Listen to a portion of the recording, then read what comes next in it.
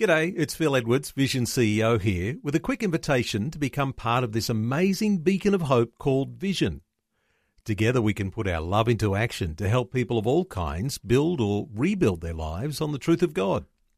Please consider the part you can play during our upcoming Visionathon appeal, remembering that it's your support that makes Vision possible, including this podcast.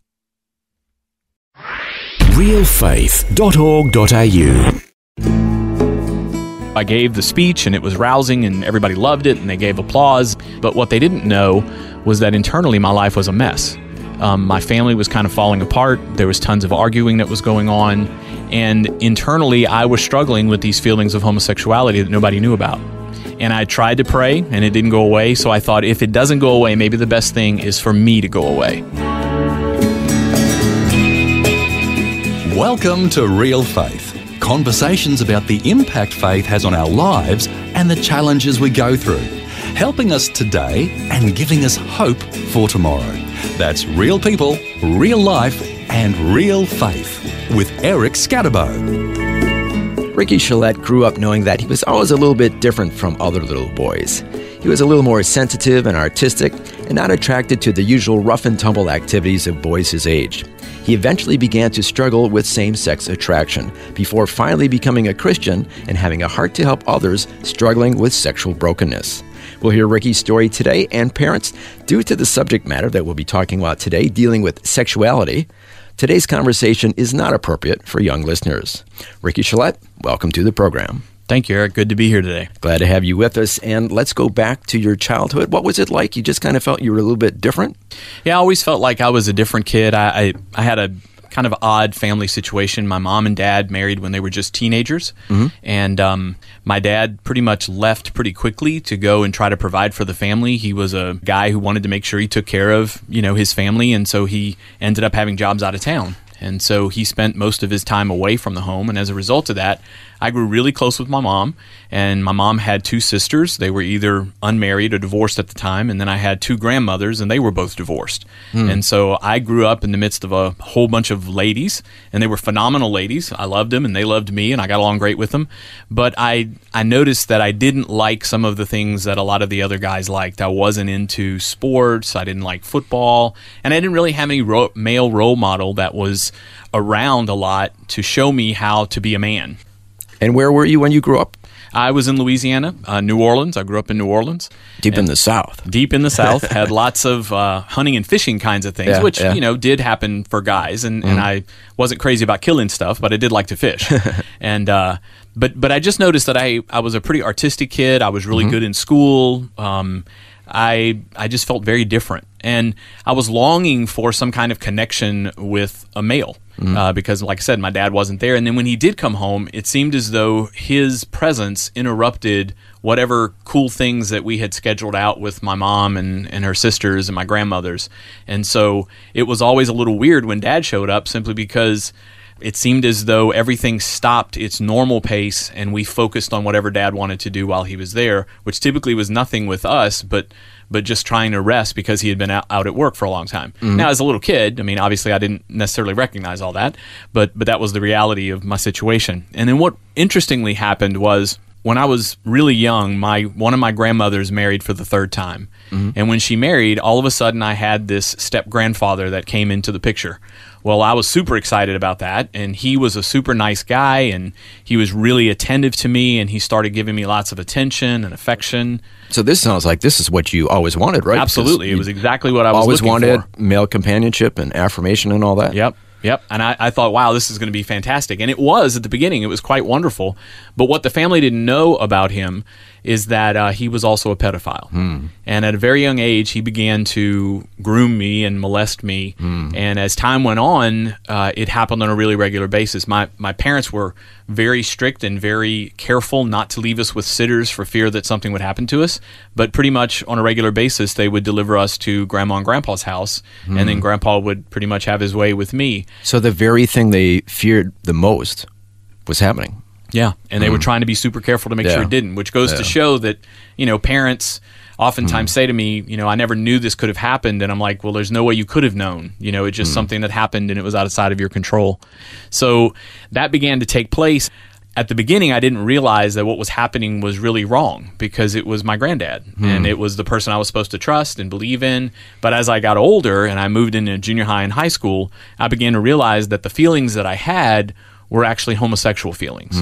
I just want to stop you there because here you had this God-given longing for companionship and affirmation and attention from a male role model. I mean, that's a good thing. Right. But normal. it was twisted and perverted through your experience with your step-grandfather. That's correct.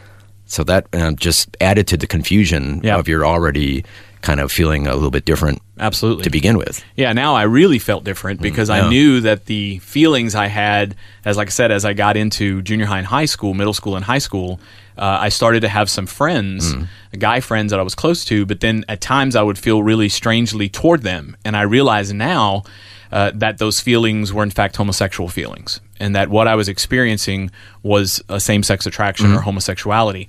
Now, that too was unusual because we actually had a couple of folks in our family that had identified as homosexual, and they were very loved and appreciated and respected. One of them was a very successful businessman and great socially, with everyone, and everybody liked him. So I thought, well, I could embrace this and it would be okay more than likely. My family wasn't a Christian family. We had some knowledge of religion and God in a sort of big general kind of way, but we really weren't practicing Christians.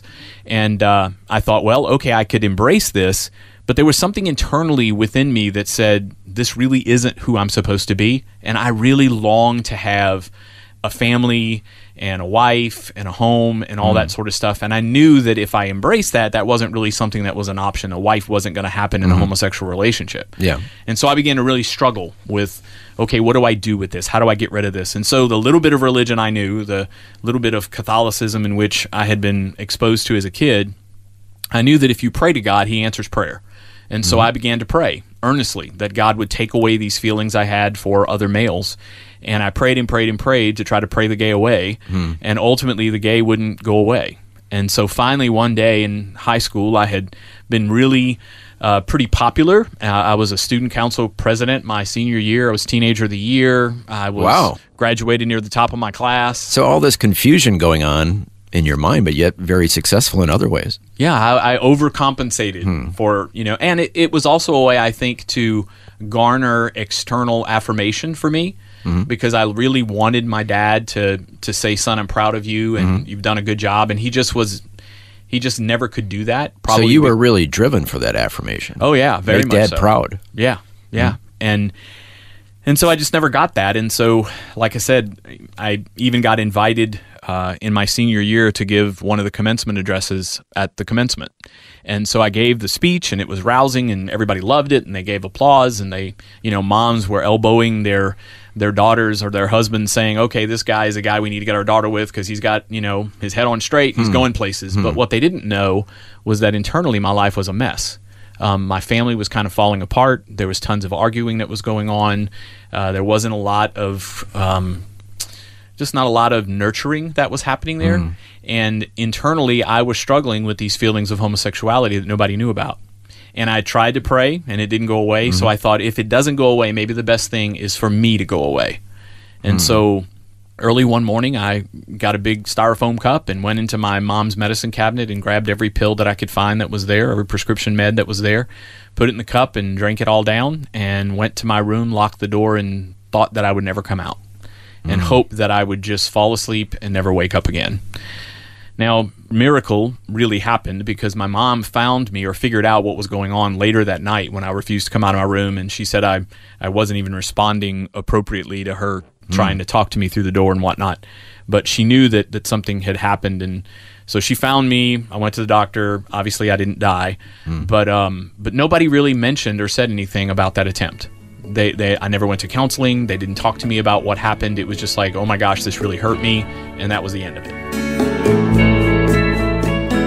Our guest today is Ricky Chalette, who is sharing about his life journey and about the turmoil that was going on inside of him after he was abused by his step-grandfather. We'll hear what happens when God enters his life when we return right here on Real Faith. Looking for resources to grow your faith? Check out Vision Christian Store with books, movies, audio CDs, DVD resources and more. Plus, free delivery on orders over $50. See visionstore.org.au. You're listening to Real Faith, conversations with real people about how God works in their lives. If you want to know more about integrating faith into your life, our website is realfaith.org.au. Just go to the website and you'll find helpful articles about the impact faith can have on your life.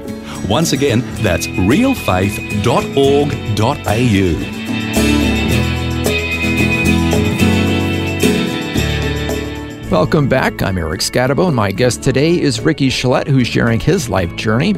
Before the break, we heard how Ricky was confused about his sexuality after he was abused by his step-grandfather as a child. This inner turmoil led him to attempt to take his own life. Now we'll hear what happened next in Ricky's life. About 6 weeks later, I was even more depressed because I thought, wow, I'm such a failure that I can't even kill myself well. And so I thought, well, I need to do this more significantly. And so my dad and I had hunted, and so we had guns in the house. We live in Louisiana. And so I went and grabbed a pistol that I had used many times before, snuck it into my bedroom. I got down on the side of my bed with the lights turned off, and I was just about to pull the trigger when I realized that I had tried everything to try to change. But I had been to church with a friend of mine that was in the advanced class that I was in, who was a piano player. And I had spent a lot of time with their family, and their family was incredible and very different than my family. And they were Christians. They were Baptist. And so the guy was doing a recital, and he said, I'd love for you to come and sing for the recital, at my recital. And I said, oh, yeah, I'd love to do that. I was a singer, and so I said, I'll do that. But he said, well, in order to do that, you need to come to church. And he said, we'll go to church, and then after church, we'll practice. And I thought, wow, evangelicals are pretty slick. They get you to go to church this way. And so sure enough, I did, and I went to church with him several times. And every time I went to church, the pastor seemed to be preaching on something that just really spoke to me. It was as though God had made the message for me. And I remember one time specifically, the pastor was talking about the gospel and what Jesus had done and how he died for our sins, and how if we trusted in him, he could transform our life and change our hearts and give us a new heart. And I thought to myself, wow, that's an incredible message, but what a crock. I mean, how can they believe in this God who sent his son and died, and they're believing in these ancient teachings that people wrote in all different places across thousands of years? This is just nuts. Why are these Christians so weak-minded? But in that moment, I thought to myself, maybe, just maybe, what they're saying is accurate, because their family was a lot different than my family. And I said out loud into the darkness of the night, God, I don't know if you're real. I don't know if you're true. I don't know if you can do what they say you can do. But if you can, you need to do it now, or I'm going to pull this trigger. And in that moment, the Lord showed up in that room with me. Now, he didn't show up in a physical way. It wasn't a physical manifestation or audible voice. But I felt an overwhelming sense of God's presence and warmth and caress. I knew in my heart in that moment that there were two things God communicated to me. One, I will never leave you and forsake you. And two, I will be a father to the fatherless. Now, I didn't know at the time that those were scriptures, but in fact they were. I found out later, which was really cool to see that God had told me something that was in the Word. And because I didn't really know the Word at all. But when I found that out, it was just so affirming to say God saw my pain, he saw my hurt, and he spoke into it in a way that literally transformed my life.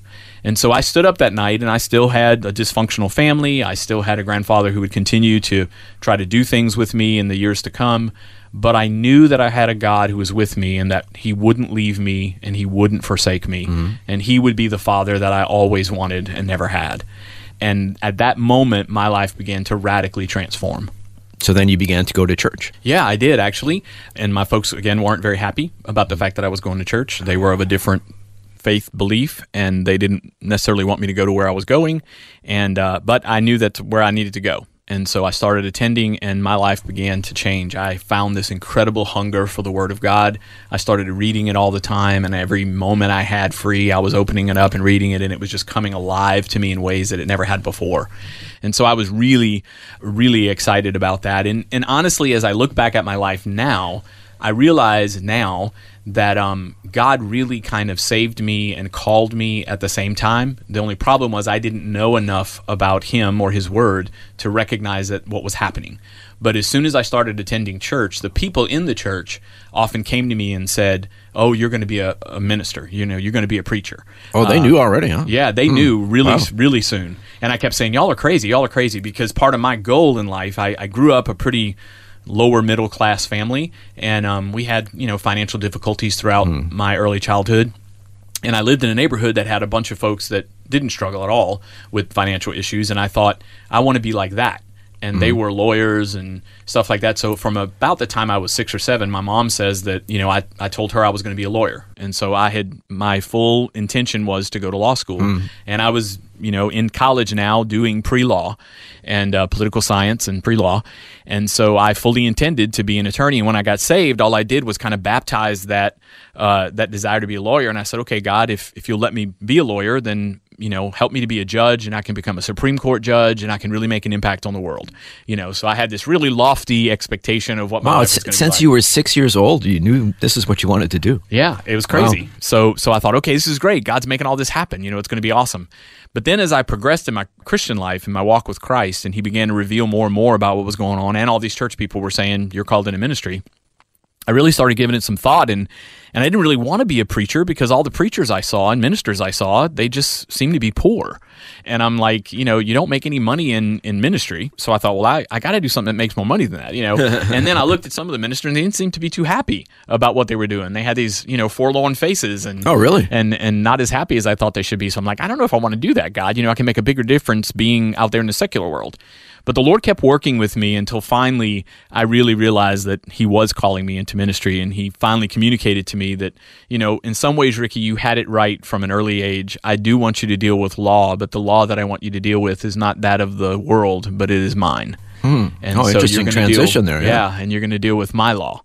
Yeah. And so I was like, okay, God, if that's what you want me to do. And so I finished up my degree in pre-law, went and enrolled at a school I couldn't afford to go to, Christian college in Louisiana, and 2.5 years into it, switched over there, picked up another major, graduated near top of my class there, and did really well, and knew that I was called to ministry, went on into seminary at New Orleans Seminary and graduated from there, and then have worked in churches for the past, 30 years. But what about the same-sex attraction? Yeah, what about that? Well, that same-sex attraction was still a part of my life. It was there in the background. After I graduated from seminary, actually, before I graduated from seminary, I was called to a church in Louisiana and as the minister of education and students. And so I was working there, and there was a very interesting young lady that was in this church, and she was in their college ministry.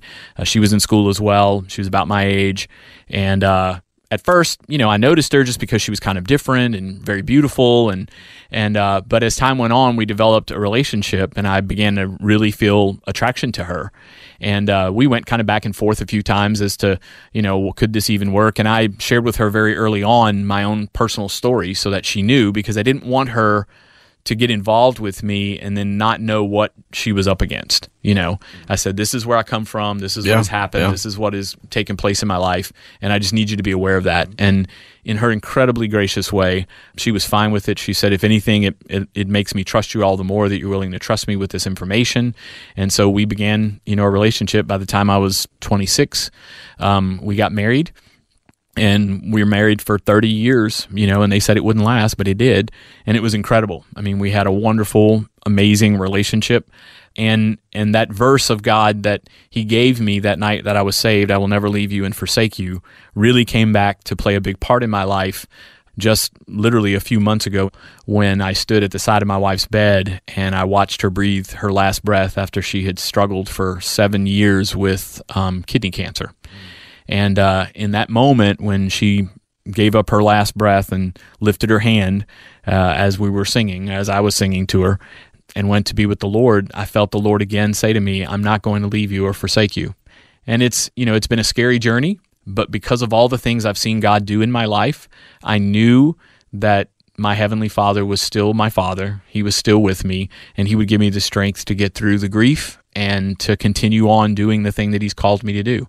I know it's going to be a little more difficult in some ways without her around because she was such an incredible support to me. But at the same time, I also know that even before she died, I had a sense that God would allow me to probably speak more and be gone more because I didn't have that responsibility. And I feel like that's what's happening now. He's calling me out into a new area of boldness and to be out there speaking a bit more and talking about my story and the fact that God transforms people's lives. And I do that particularly through Living Hope Ministries, which I've been an executive director of for the past 15 years. It's been around for 30 years. I've been involved with it for about 20 years. And it's a ministry that helps proclaim God's truth as we journey with those seeking sexual and relational wholeness through a more intimate relationship with Jesus. And we deal mostly with folks that are having gender struggles and homosexual struggles, helping them understand who they are in Christ and embracing that reality and then allowing the Holy Spirit and God's power to literally transform their lives. And so it has been one of the most satisfying ministries I've ever done in my life because I've seen the power of the gospel truly transform people. And you shared your story of being at that lowest point. You had this same-sex attraction that you didn't want. Right. And you were going to kill yourself. Yeah. And you shared with me before we started to record, that's one of the reasons why you do this ministry is that you want to help people who are in that situation to let them know that there is hope. That's right. You know, Eric, I think there's we hear about so many young people that are committing suicide, and it's always blamed on the fact that they're struggling with their sexuality and someone didn't accept them or didn't love them or didn't embrace them. And though I know that that is probably true in many cases, I also know that there are people like me who had the struggle, they were fighting with these feelings, but didn't know there were any other options to get out of it. And the culture we live in says that if you feel, you are. And so if you have these feelings, then you must embrace these feelings. And a lot of times, the way that you discover that you really are what you think you are and feel you are is that you experiment with it. You try it. Well, once you try it, it often feels really good because sex is designed by God to feel good. It doesn't matter who you're having it with, it's probably going to feel good. So it's kind of a self-fulfilling prophecy. Absolutely. You do it and then all of a sudden these kids get hooked and the next thing you know they're continuing to practice it and before you know it they're hooked into it and they've been feeding it and as a result of that whatever you feed typically grows. And if you keep feeding it then any other attractions that you may have latent in your life are certainly not going to develop if you're feeding that homosexual desire. You know, when all that stuff was happening with my step-grandfather, I mean, I didn't have much interest in women whatsoever simply because that need was being satisfied in this inappropriately intimate relationship with him. You know, and it was only after all that stopped and I realized what had happened that the desire to really be intimate with a woman kind of emerged in my life, but it was really a pretty long process of healing that took place in order for that to happen. I spent, 2 years at the feet of a counselor saying, help me to understand what's going on. And even though he didn't really know a lot about homosexuality per se, he was an incredible godly man who loved me and cared about me and knew a lot about Jesus and a way to communicate him in a way that helped me understand who I was in Christ. Now, you counsel several different people who are struggling with same-sex attraction. Would you say that your story is not necessarily everybody's story? Correct. There's a wide variety of different experiences. Everybody's story is unique, actually, and there's all kinds of stories out there. There are some people who have had this struggle and who've acted on it and have been in the lifestyle of homosexuality who feel as though they have no attraction to women at all. Even after they become a Christian and love the Lord. Even after they're doing all the right things and they still feel like I don't have that yet. And so their option is that they have to, be celibate and live a celibate life devoted to Christ. And like Paul was celibate in the Bible. Yeah, and just like every single adult who's not yet married is living. And I mean, it is actually the most common experience of humanity. We're born single, we're probably going to die single, and in between time you may get married, but that's usually a shorter period of time sometimes than the others. And so, everybody experiences that, and so that's a perfectly legitimate, good way to serve the Lord. There are others who may still have some level of same-sex attraction because of the habituation of activity that they did in their life.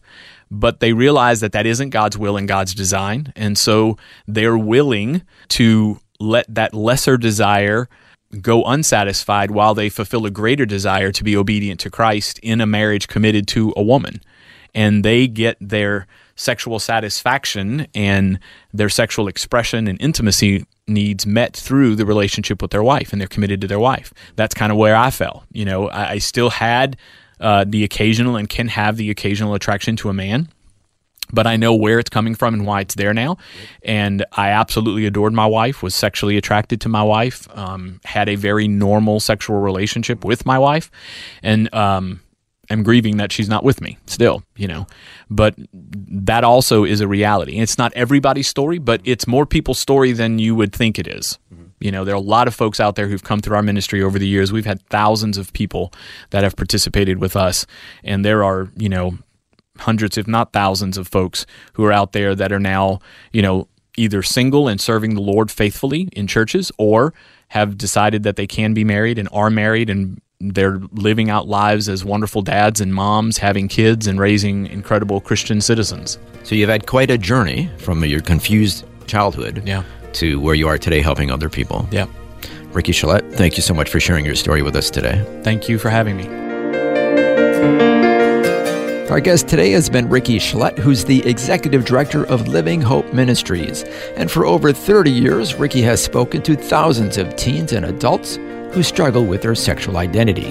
As we heard today, Ricky certainly has a heart for helping others who are struggling with sexual brokenness. To find out more about Living Hope Ministries, their website is livehope.org. That's live, L-I-V-E, hope, H-O-P-E.org. You've been listening to Real Faith, and if you have any questions or comments, you can send us a message through our website, realfaith.org.au. That's realfaith.org.au. Real Faith is a production of Vision Christian Media. This program is a production of Vision Christian Media. To find out more about us, see vision.org.au.